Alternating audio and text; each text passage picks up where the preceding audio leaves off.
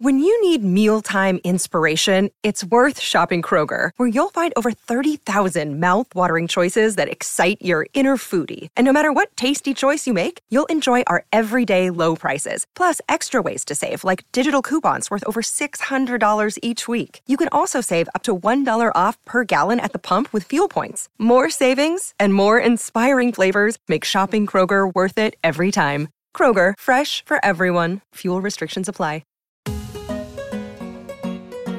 Hello, everyone, and welcome to another episode of the College Hoops Daily Podcast, presented by Betfred Sports. I am your host. My name is Zach Kroll, and this is the show where we talk all things college basketball now until the Final Four. The road will end there in Atlanta, and we have another very special episode with you guys today. It's Wednesday, so you know what that means. Former D1 basketball coach Jamion Christian will be joining me here today, and we're going to get into it all. We're going to get into some teams that we think might be national championship good, or maybe might not be national championship good, that some other people would consider to be in that category. It's already late January, and we don't really know who exactly are legitimate national championship contenders, which is not something we say often as college basketball fans. We'll also get into teams we're buying and selling right now. We'll also get into some of the action from the last few nights of college basketball. But Coach Christian, I wanted to say thank you so much for joining us here today on the College Hoops Daily Podcast. What's going on, my man? Always a pleasure. I mean, this thing's really proven as the year goes on to have no definite team. So it's going to be a great finishing few months of college basketball. Absolutely. And let's get into it right from there, right? You have all of these teams, right?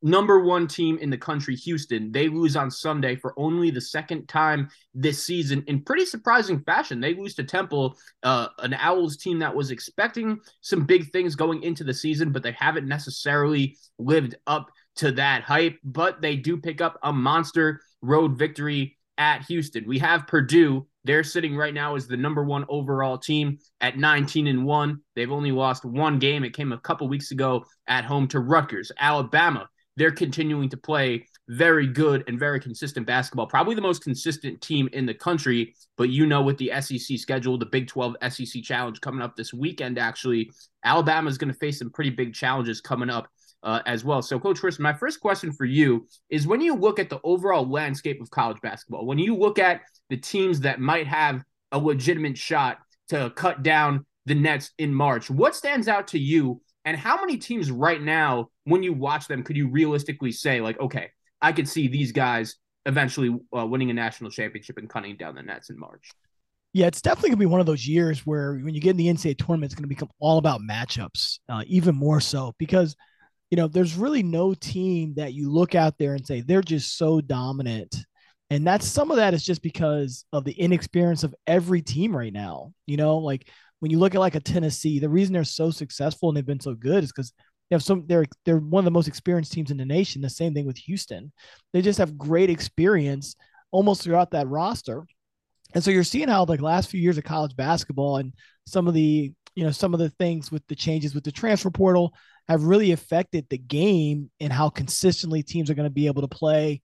And we talk about consistency, being at a place and playing on the road at a certain place over time gives you the ability to go in and really have an opportunity to win. So that's how a team like Houston can go into Temple, a place where many of those guys maybe haven't been before, and they've got a chance to play there. That's how those kind of matchups can kind of happen. But early on, I really like Zach Edey, and Purdue. Just watching them, they're so physical. They have a dominant player that is going to be really tough to stop.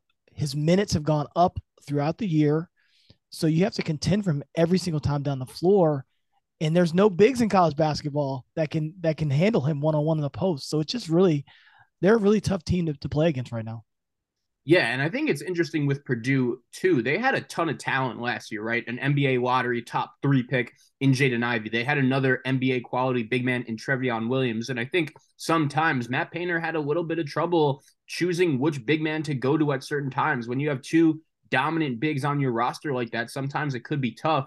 But this year, Edey has left no doubts. He is the pretty clear frontrunner right now for National Player of the Year. And I think also the thing that's so interesting about Purdue is they're starting 2 3-star freshmen, guys that even the biggest college basketball fans before the season might not have even ever heard of in Braden Smith and Fletcher Loyer. And even in a tough league like the Big Ten, we talk about this a lot, like just how many quality teams there are in that league and how hard it really is to separate it. Purdue just continues to collect wins, and their only loss, not only in conference, but overall came at home to a really good Rutgers team that's also towards the top of the Big Ten. But do you think this Purdue team could be different compared to other Purdue teams of years past that have had trouble advancing in the NCAA tournament? Because last year, you look at their roster, you look at everything that went down. This was a team that was number one in the country for a while last year, but something was just off when you watch them, especially after January, like in the later months of the season. They didn't always look like the team we saw at times earlier in the season, and they had a golden opportunity to play St. Peter's in the Sweet 16. They win that game. They go against North Carolina in the Elite Eight, and Purdue could have easily ended up in the Final Four. Matt Painter has made the Elite Eight before. We remember, of course, a few years ago, just a heartbreaking ending against Virginia. What makes this Purdue team different right now compared to years past that might just be able to finally get them over the hump? Well, it's interesting you talk about last year's team, because the amount of talent that they had on last year's team was immense. This team is just as talented, but it's different. You know, they don't have a lottery pick point guard who's super fast, right? I mean, if you think about it, like Williams and Edey on the inside with a point guard who gets out in transition, and Ivy and how fast he plays, what a contradiction of playing style, right? And it's just a contradiction because Ivy's so good and so electric in transition. But when you have two bigs that have to take time to get down the floor, and it's just a really hard thing as a coach, I think, to put that all together. And so, first of all, I think the run they're able to get on with those contradictions, I think, are pretty interesting. This team matches better for how they play. You know, Braden Smith, Loyer, they're outside shooters. They're not getting to the front of the rim as much. They're outside shooters and passers, and so they play at a tempo where it fits how they want to play. They can throw the ball inside as much as possible, make him a threat every single time down the floor. You know, they're not beating him down the floor. It just makes a lot of sense. The other thing is when you have a guy like Ivy and Williams, those guys play a little bit faster, where your transition defense is different. Suddenly, like Ivy might take a layup in transition. If he misses it, now you've got Edey reaching one point side of the floor and having to get back to the other. That's really hard to do if you're over 7 feet tall. You're not seeing that with this year's Purdue team. Their turnovers are predictable turnovers. They don't turn the ball over very much. They have a direct person that they're playing through. So there's a hierarchy of how you're going to play. That helps everybody settle into a rotation. That helps everybody settle into spots. That puts everybody in the same positions, game in and game out, where they're seeing these same situations over and over again. That allows the freshmen, Loyer and Smith, to really be able to settle in and be able to make consistent plays every single game, because they're not seeing things that are different. So this team is a better team in the way that they just really, the pieces all fit together. Yeah, I definitely see what you're saying there. And I think it's evident when you watch them. Things just seem a little bit more easier, which might be a little crazy considering, again, the amount of talent they had last year, NBA talent. But I definitely agree. When you watch this Purdue team this year compared to last year, it does seem a little bit more natural and easier for them to get the shots they wanted. But we mentioned Houston to start, right? And that game was actually at home that they lost to Temple. That was part of what made it so surprising. And it's interesting because Kelvin Sampson, I consider him to be one of the best coaches in the country. He's done such a great job with this Houston program. The last 2 years, this program has been to the Final Four and to the Elite Eight, and their expectations are going to be to get back there this season. And that's definitely a possibility based on a very good coach in Sampson. They have a lot of talent. Marcus Sasser, he's back healthy after missing the second half, really more of last season with a season-ending injury. But I don't want to say kind of like Purdue last year, but when I watch this Houston team, our expectations are obviously very high. But when you watch them, something feels a little bit off. Even in the games they're winning, and I understand like it's conference play, there is no such thing as an easy game, especially on the road in conference play, and especially when you're a team like Houston playing in the American. The rest of the conference knows that you're one of the premier teams in the country, and they're always going to give you their best shot. But Houston loses this game at home to Temple by 1, when Temple didn't even score a field goal in the final 6 minutes of the game. Houston has also had some close calls against UCF. They're actually playing them again tonight in Orlando. That should be a good one. But they've had some other close calls in American Conference play against South Florida, obviously the Temple game last night. So, Coach Kristen, when you look at this Houston team, my first question would be, like, when you're in that position, right, as the clear top team in the conference, that whenever you play any opponent, they're going to give you their best effort and their best fight. And also, when you have that high expectations, but your league isn't really up to the same par. We've seen this a little bit with Gonzaga. How do you coach your team through that? Like, what is the message to send to them? And when you watch this Houston team, is there anything specific that stands out to you? Well, when I watch Houston, anything with Kelvin Sampson starts with their level of physicality. There's not a matching their level of physicality. The way they offensive rebound, the way they defensive rebound, you've got to be a physically strong team, a physically disciplined team to play them. Winning it is hard. Being that dominant over a full season is really difficult. Kelvin Sampson knows how to navigate that.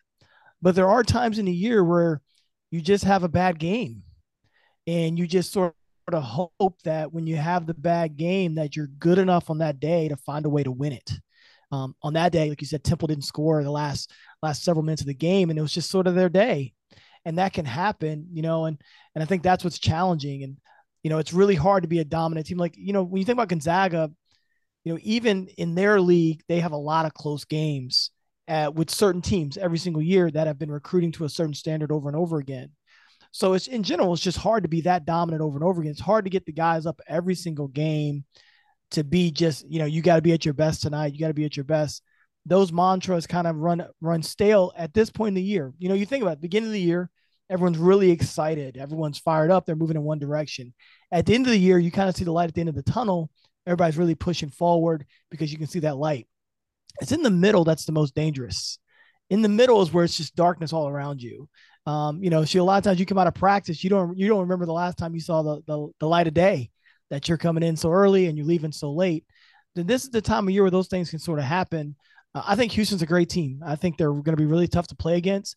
I think their matchups matter because they can go on some scoring droughts, and that's something that has happened to their team over the years, and this team is no different than that. But their physicality is where they lay their hat on, and that gives them opportunities to be able to get through some of those droughts. I'm sure Kelvin Sampson is going to use this opportunity to say, you can lose. You can be beaten. And I think those are really important when you have a dominant team. Absolutely. And we've seen so many times in recent years, like sometimes a loss is the best thing for a team that is in a position like Houston that is so used to rattling off wins, especially in conference play. And I know a lot of coaches will say this sometimes, but these losses are really lessons. Like, they give you an opportunity to really figure out, okay, what exactly do we need to do better and how do we attack this? But you mentioned for the second time today, matchups and how important they're going to be in the NCAA tournament. Why is that? Is it just as simple as, okay, our team does something really well, or we notice something that the other team doesn't really do well or that great, and we could attack it right then and there? Like, I feel like a lot of people realize, like, okay, matchups are important, and if you get a favorable path, you could have success in the NCAA tournament based on that. But from a coach's perspective, like, what exactly makes having the right matchup for your team so important when you get into a tournament setting? Yeah, let's take this for example. It was my last year at Mount St. Mary's. I would like to say that I predicted this, but I didn't predict this. And we were kind of going through the year. We were playing really well. We were first or second in our league. And, kind of in our player group chat, the guy said, if we make the NCAA tournament, where do you think we're going to play? And I said, I think we're going to play Virginia and Pittsburgh. And I said, and we want that matchup. And so we kind of had this conversation. Well, why would you want to play Virginia? No one wants to play Virginia. And at the time, Virginia was playing basically two bigs. They were playing two bigs. They hard hedge, right? So they end up that year losing to UMBC in the first round. And they play two bigs. They hard hedge. UMBC plays four guards, and they can really get downhill and attack. So with the two bigs hard hedging, it means the rim's going to be open if you can advance the ball. It means the pick and pop opportunities are going to be open. If you have a big that can stretch it a little bit, we had a really good stretch big that year. And if you run pick and pop stuff in the dribble handoffs, that big is going to be late behind it, and you're going to be forced to guard that. So we were, UMBC got the win because they play so fast, right? Remember, the bigger you are, usually the slower you play. So these matchups, these like little things that people don't always notice become really important. And there's certain teams that always give, an opponent a tough matchup. When you look at Duke and Florida State, for example, even when Florida State isn't great or when Florida State is great, they always go in and seem to find a way to beat Duke. Well, it's because Duke really pressures out on the floor and they get really extended. And Florida State is great at driving the ball to space, being able to finish in the rim. Florida State's one of the few teams in the ACC that can really handle Duke's pressure in the half court and then make them and punish them at the rim. Duke rarely has, unlike this year with Derek Lively, they rarely have a shot blocker back there. So if you can get past the front line of defense, you got a great opportunity to score. That's why these matchups become really important. And that's why certain teams just play better against other teams. And so that's why I always talk about matchups, because if you're a team that's really, really set on playing two bigs like Arizona or UConn, well, there's certain teams that can drive, and we say get to your feet. Right? If you got a little guard that can get to the big's feet, he's going to beat them. If you're even, he's beat. Those kind of matchups will give them trouble. Now, on the other end, they'll try to throw the ball inside, be physical, and that's just the matchup that you got to win. And those kind of matchups will determine the game.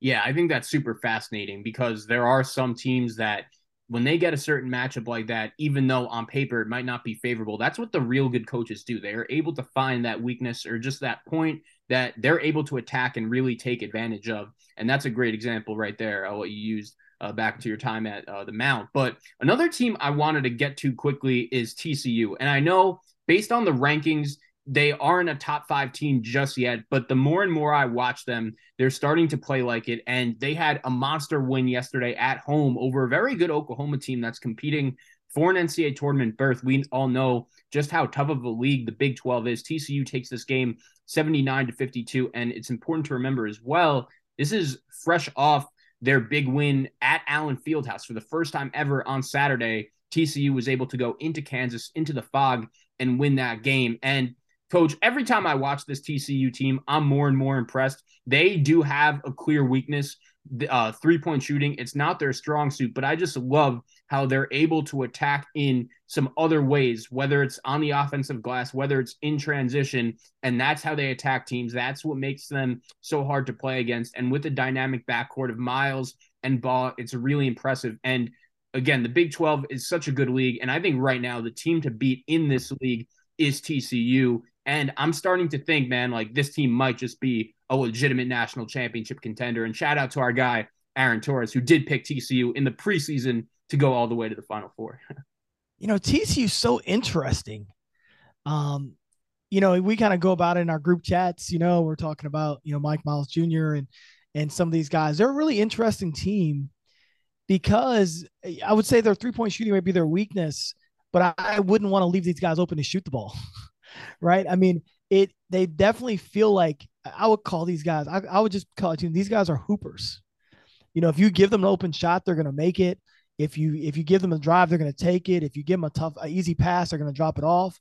Like when you show up to play TCU, you got to play, and you've got to be ready to play with two-way defenders, two-way offensive guys. You're going to have to do a lot of different things because their guards are offensive rebound. Their guards will get out in transition. Their bigs will get out and make some plays. They're a really tough team to play against because they really do play the right way.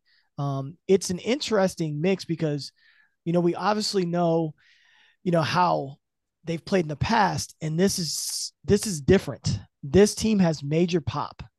And if you're not ready to play, they can go on a 15-16-0 run on you quickly. I don't know if Jamie Dixon's had this kind of pop in a long time. His Pitt's teams were like rugged and, really physical. This team has that physicality, but they're different with their level of pop. That's why I think they're a really dangerous team. I want to watch more of them. But they're dangerous because their spurt ability is electric, and it is one of the best in the country. Absolutely. And this might be Jamie Dixon's best chance to get to a Final Four. He had a lot of really good teams at Pitt, but I agree. The offensive scoring pop this team has, and really like they could just go on a run at any time. It's extremely noticeable. And again, the score last night, 79-52. Watching a little bit of that game, it never even felt that close. And Oklahoma and Porter Moser, like that's a really good and tough team. And especially being able to follow the Kansas game, like you've been in that position, I'm sure, many times before where your team just had a big win. Maybe it's on the road, and you're coming back home. And I know Oklahoma's solid, but the magnitude of those two games aren't necessarily equal. And the fact that TCU was able to follow that up at home, no letdown at all, that's a sign of a really good team. Like when you're able to win on the road against Kansas, especially at a place that's so hard to win like Allen Fieldhouse, and you're able to follow that up with a no doubt home victory over a solid Oklahoma team, that's consistency. And I'm really impressed by TCU in that way. Yeah, the maturity to handle the emotions. That is something I am watching more as this year goes on. Because the teams that have the best chance to win it are teams that are going to be really great emotionally. If you're watching guys play really high emotionally and really low emotionally, where they're not going to be able to sustain that in March basketball because everything's at stake. So every shot that's made, every shot that's missed. So emotional teams don't win in March, but emotionally mature teams have an opportunity to. I like you. I was impressed with how they came out. Coming off a hard place to win against an opponent that they were fired up to play against, and to represent themselves like that against Oklahoma, right? But that's really impressive, and that's why I was like, this is a team I've got to watch a lot more. When we talk about Kansas State a lot in the past, you do feel like they're running a little bit on towards emotionally empty right now, because they've had so many big weeks of playing up and playing well and really charged environments. It's going to be really important for them to find their emotional balance, or this could be a tough stretch for them if they don't find that. Absolutely. So TCU is a team that we would definitely put into the category of teams playing well and teams that might be on the rise. And the cool thing about college basketball is things could change so quickly, right? Like Texas A&M is a very good example of that. They really struggled during the non-conference portion of play, and all of a sudden they earned a big SEC close road win against Florida to kick off the season, and they haven't really looked back since, only losing one SEC game in that stretch. So, Coach, I'll throw it back over to you. Like, when you look around the country right now, is there a team or two in particular that might not be getting the hype or the notoriety that they should be right now that you think deserve some credit? I know I have a couple teams that come to mind, but how about you? I'll give you a couple. I think the job that Nate Oates is doing in Alabama is kind of flying under the radar a little bit. They could have the best player in college basketball. I think Zach Edey is the most dominant player, but Alabama could have the very best player in college basketball. When you talk about what Brandon Miller is able to do with the ball in his hands, moving without the ball, it's really, as a person who loves basketball, it's exciting to watch. And he's definitely a player that could dominate the month of March. But also what Nate Oates does with his team, they have such an ability to play freely offensively. Brandon Miller's really consistent. They've got a lot of really good players. They've done an amazing job of that. But the ability to let them play with freedom is what makes them dangerous. Where they can go and they can beat anybody. I would say Virginia. I love what Tony Bennett's done with that offense through the years, making some small tweaks. Jalen Gardner on the inside as a combination forward. A guy used primarily in the post at East Carolina, learns a system at Virginia a year ago. Now Tony Bennett puts him in such a great position to dominate the game. And you might look at his numbers and say, Coach, he's averaging 10, 11, 12 points a game. But the way that Tony Bennett uses him, it allows for their entire team to play free. Reese and those guys get downhill and they can make plays. They've got a really good team. I do think they're flying under the radar some. They've got burst on offense, and they've got really, really strong defenders, as always, when you talk about a Tony Bennett coach team. I just love the way he uses their personnel. I think they're far more dangerous than what people are thinking. I agree 100%. And it's interesting with Virginia, right? Because they got some hype in the beginning of the season. They participated in that big 4-team event in Las Vegas, and they were able to come away with a pair of victories over Baylor and Illinois, two of the better teams in college basketball. And they did take a few losses here and there, but they've really turned it on lately in ACC play. They've actually won their last 5 in a row in ACC play, including wins against North Carolina and at Wake Forest. So I agree 100%. I think if any team in the ACC really stands out as a dangerous one to go deep in the NCAA tournament, I would definitely put Virginia into that category. And Beekman, he's an NBA player, man. The amount of three-point shots that he's able to make, it's really impressive. But I also agree what you said about Alabama. Like Nate Oates, people forget in only his second year at Alabama 2 years ago, he was able to take the Crimson Tide and lead them to an SEC regular season and tournament championship. And they were able to get to the Sweet 16 that year. And Alabama had a lot of talent under Avery Johnson, you know, with Colin Sexton and a lot of other NBA players, but they were never really able to break through that hump. And immediately, since Nate Oates has walked into that door, the opposite has happened. All they've really done is win. I know they had a little bit of a down year last year, but they were still able to make the NCAA tournament and beat Gonzaga and beat Houston. They beat Baylor as well. Even on his worst days, Nate Oates is still a really good coach. And I agree 100% about Brandon Miller in Alabama. They're definitely probably the most consistent team in college basketball right now. Yeah. And it's interesting how I feel like they're flying under the radar. I think, you know, we have a lot of these other programs. I think we just don't know about them as much. And so we kind of get really excited about them. And, but when I watch them play and I watched them lose early in the year, I thought Brandon Miller, you know, I thought what an amazing player. You know, he's one of those guys that this won't happen, but if he came back for a second year, you know, he would break a lot of records at University of Alabama, but he would be without a doubt, you know, the player of the year coming back, and he would be able to live up to that billing. The way that Nate Oates uses him, I think is really special. You know, it'd be really easy for Nate Oates to only use his shooting ability or to only use his driving ability. Nate Oates is putting him in position to dominate games, even if he doesn't score, because of how you have to guard him. When you talk about matchups, he's a matchup nightmare for whoever has to play him, and he can just do so much.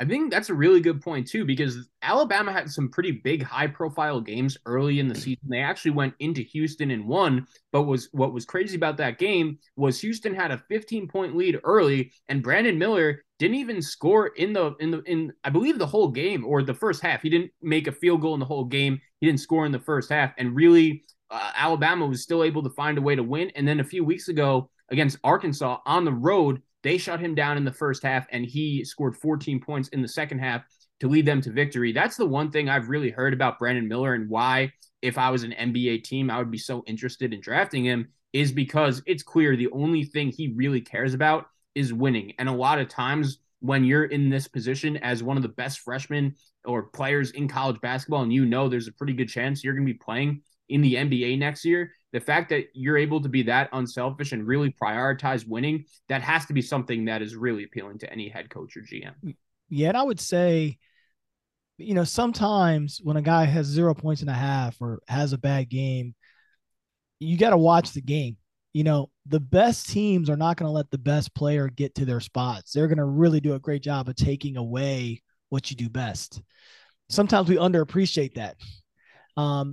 And that's why I think Nate Oates' ability to empower the other players, if they're taking him away, Brandon Miller being him, and you empower the other guys to be aggressive and to be able to play their game, and you build a system around where you still have to guard him, Brandon Miller. Well, now those guys are getting downhill. They're making simple plays for each other. You know, it's really like becomes a game of cat and mouse. It's like, when are you gonna have to guard Brandon Miller like everybody else on the floor? Because we have other good offensive players. I love their offensive system. I think the way they utilize their personnel is really smart. They're dangerous because of that. Because the one thing I'll tell you this, and I always looked at this in tournament play, do I have a player on the team that can win me? And you know, if you're in a conference tournament, do I have a player on the team that can win me one game? A good player can win you one game in a conference tournament. A great player can win you 2 games. And then when you get to the NCAA tournament, you know, now you're playing Thursday, Saturday, Friday, Sunday.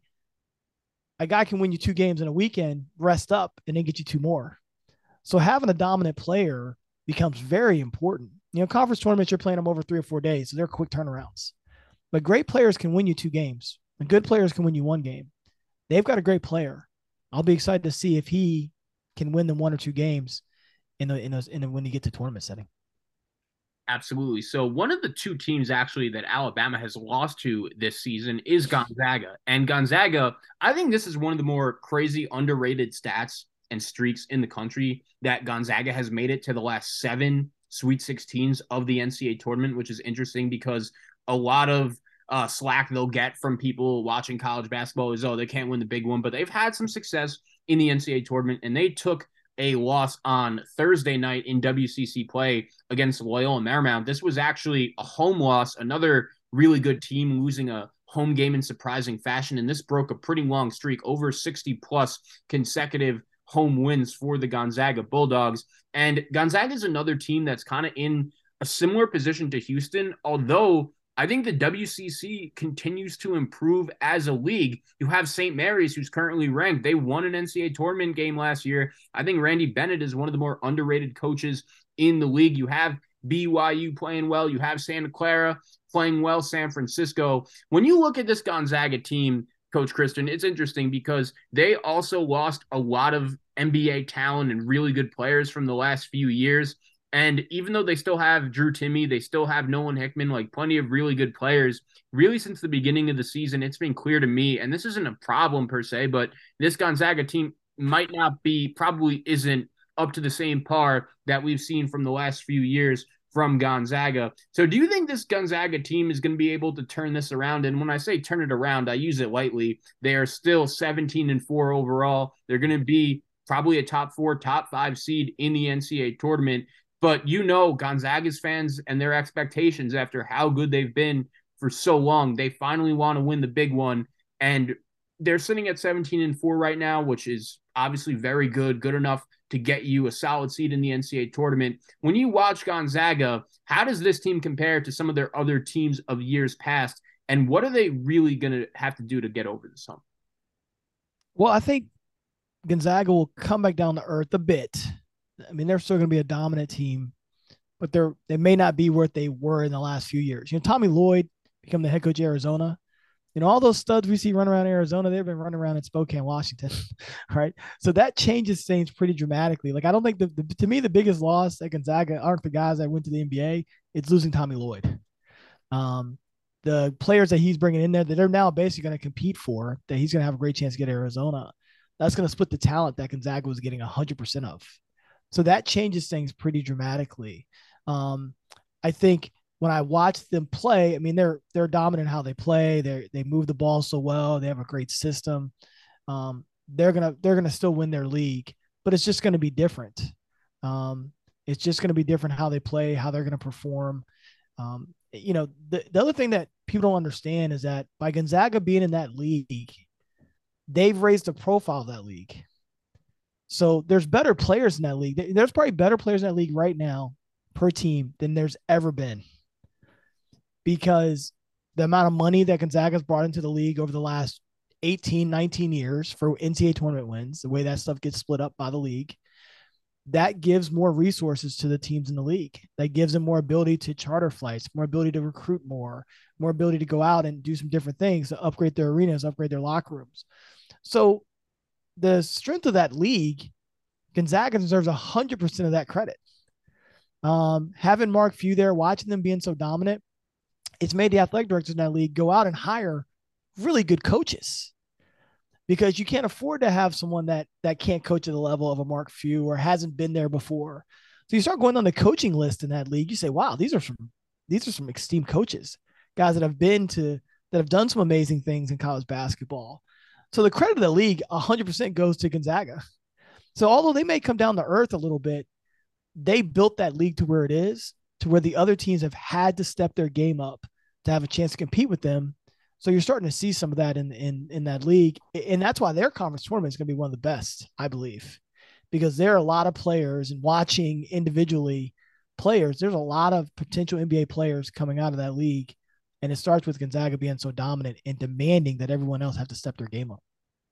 Absolutely. Just a few names that come to mind in terms of coaches, like Steve Lav and Lorenzo Romar. These are guys that used to coach at the Power 5, Power 6 level, and they absolutely have raised that league in a big way.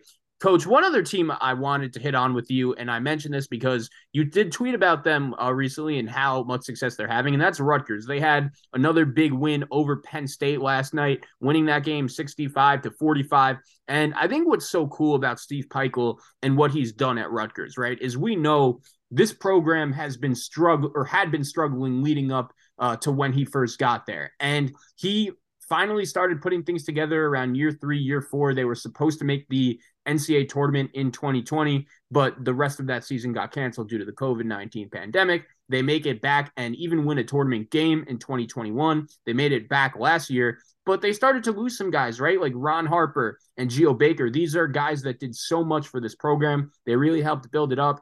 Nigel Johnson as well. Like these were really good players for this Rutgers team. And when they left, I don't think people necessarily expected Rutgers to just fall to the bottom of the Big Ten, but I don't think a lot of people expected Steve Peichel to be able to continue the amount of success that he's had. And it seems like as time goes on, this program is just getting better and better and better. They have one of the best home court advantages in all of college basketball. They rarely lose at home. I'm so impressed with Cliff Mourier. He is an NBA type big man. He just has violent slam dunks in the middle of the floor. He's so hard to guard, and they have enough shot makers on the outside. You love Paul Mulcahy and the addition of Cam Spencer, bringing him in from the transfer portal. That's a guy that Steve Peichel really did his homework on, considering Rutgers has struggled a little bit recently in recent years on the offensive end, but he's a guy that knows how to make a shot or two in the big moments. So I'm just so impressed by this Rutgers team, and I know you are as well.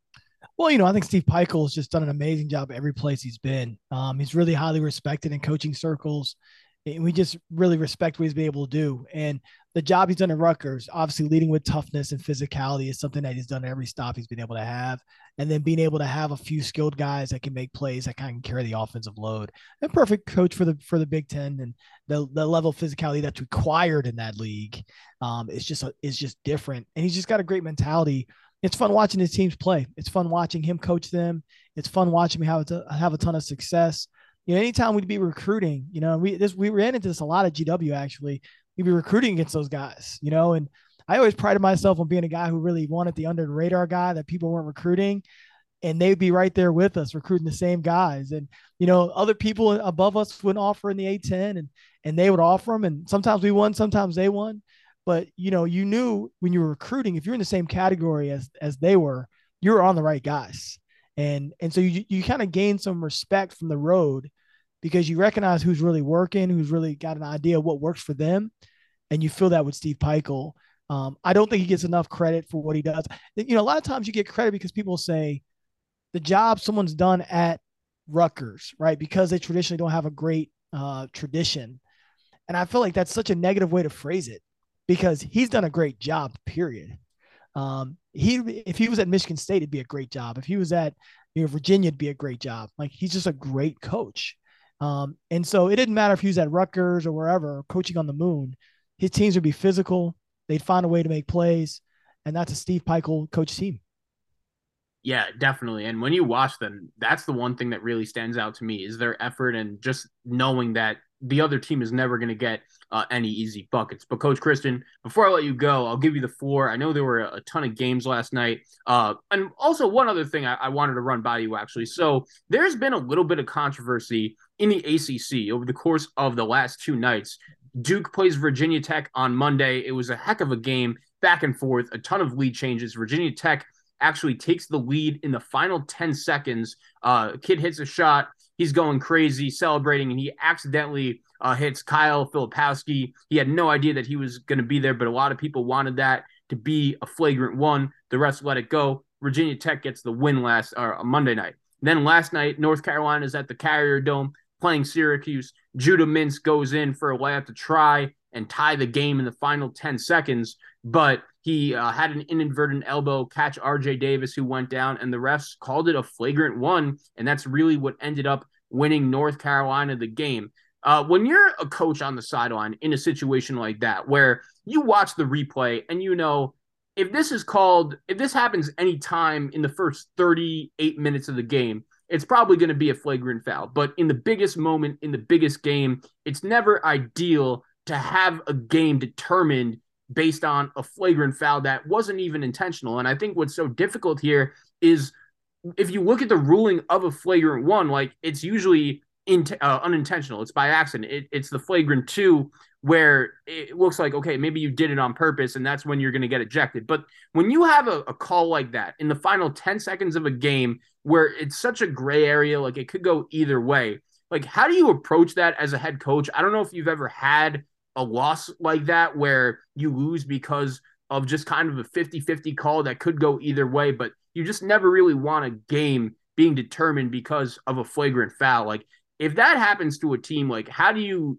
react to that? How do you get them in a better mindset after losing a game in such heartbreaking fashion? Yeah, I think, number one, I would say I thought they were both flagrant ones. One's, I mean, both are accidental. Um, I know one is was in celebration. Judah Mintz's was the one for Syracuse on the, reaching over the top. It was a charge. First of all, it was a charge anyway. They called a charge on the floor. It was definitely a charge. And we would always kind of instruct our guys. I think they must have changed this rule the last 2 years or so. But there was a rule, my first couple of years at GW, probably 3 years ago, where if there's any contact above the neck or above the shoulders with an elbow, whatever, was an automatic foul. And maybe they backed off of that some. But in that Judah Mintz situation where he elbows a guy trying to reach over the top, that would have definitely been a flagrant one automatically 2 years ago. So they must have tweaked the rules just a little bit to not to change that a bit. So, I mean, essentially what I would always teach our guys at the very beginning of the year, any contact above the shoulders, expect a flagrant one. Sometimes life isn't fair. So if he actually punched Kyle in the throat, and if they would have called that a flagrant one, sometimes just life isn't fair. I mean, you didn't intend to do that, but those are the rules of it. I was pretty lenient with the refs on stuff like that because, we can't have these guys out here judging intent. Right. I mean, I think once they get out here and start judging intent, it becomes really dangerous. Because we just need to be able to go back to our teams and say what the rules are. And intent is different for each person. Right. That's something actually about the new flopping rule that I'm not a fan of. I think it really puts the refs in kind of a tough spot because they really have to determine, like, on a play that might have some contact, and if you have contact, you're taught, right? Like, to maybe just go down if it looks like reasonable enough. Like, it almost puts the refs in a tough spot to really judge, like, okay, was this a flop or not? And now, like, there's no warning. It's just a two-shot technical, which you know how important those points could be in a close game. So I think that, along with the new flopping rule, it kind of puts the refs in a little bit of a tough spot at times.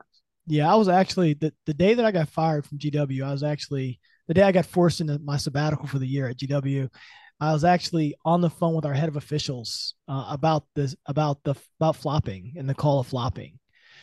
Because in the rule book, there is no distinction about really like what a flop is, right? Like if I'm taking a catch and shoot jumper, ball coming from the inside out, and I'm stationary as a shooter, it's really easy for a referee to see if I kick my legs out, if I flop. It's really easy for someone to see that because ideally the player's going up and down. But when the players are moving, the bodies are moving, it's really hard to see what a flop is and what it isn't. And I think, and there's no distinction between that in the game. The flop where I'm kicking my legs out, the flop where I'm faking the charge, they're all the same category. And I think they're different.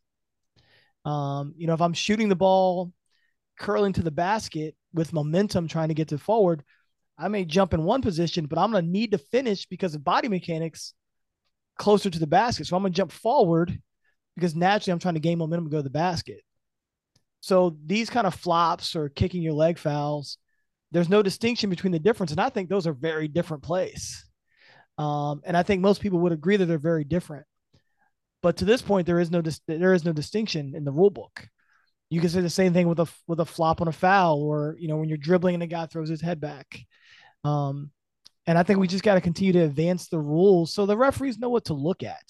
And I think we've done a good job of that through the years.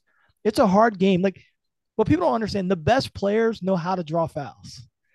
So you're trying to figure out, like, how can you allow those players to still play with freedom, but allow them to play the game in an honest way that doesn't just fool everyone. And basketball is a game where you're taught to try to get away with what you can get away with, right? I mean, if I go to one gym, they may call this. If I go to another gym, they may not. So we say in the first 5 minutes, learn how they're calling the game. So you're teaching the players to constantly be able to adjust. So I think it's a bigger challenge than what people think.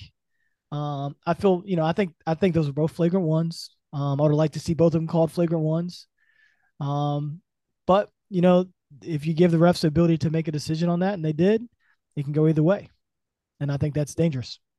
Yeah, definitely. I think that's a really good point about the refs. Like either way, like there I don't think there I guess you could have the right call was probably making it a flagrant one, but I also understand like in their position not wanting the game to just come down to a call like that. So it's really a gray area, and I definitely agree. It's something that needs to be adjusted going forward. But Coach Kristen, I wanted to say thank you so much for joining me. Always a great time having you on the show. And before you leave, if there are any other quick triggers you want to get to, no problem. But thank you so much again for joining me. No, it's great to be here, and I just think this weekend's going to be some great games. So I'm looking forward to getting back with you next week. Absolutely. Big 12 SEC Challenge will be taking place on Saturday. Kentucky, Kansas, Texas, Tennessee, Baylor, Arkansas. Going to be some really fascinating matchups.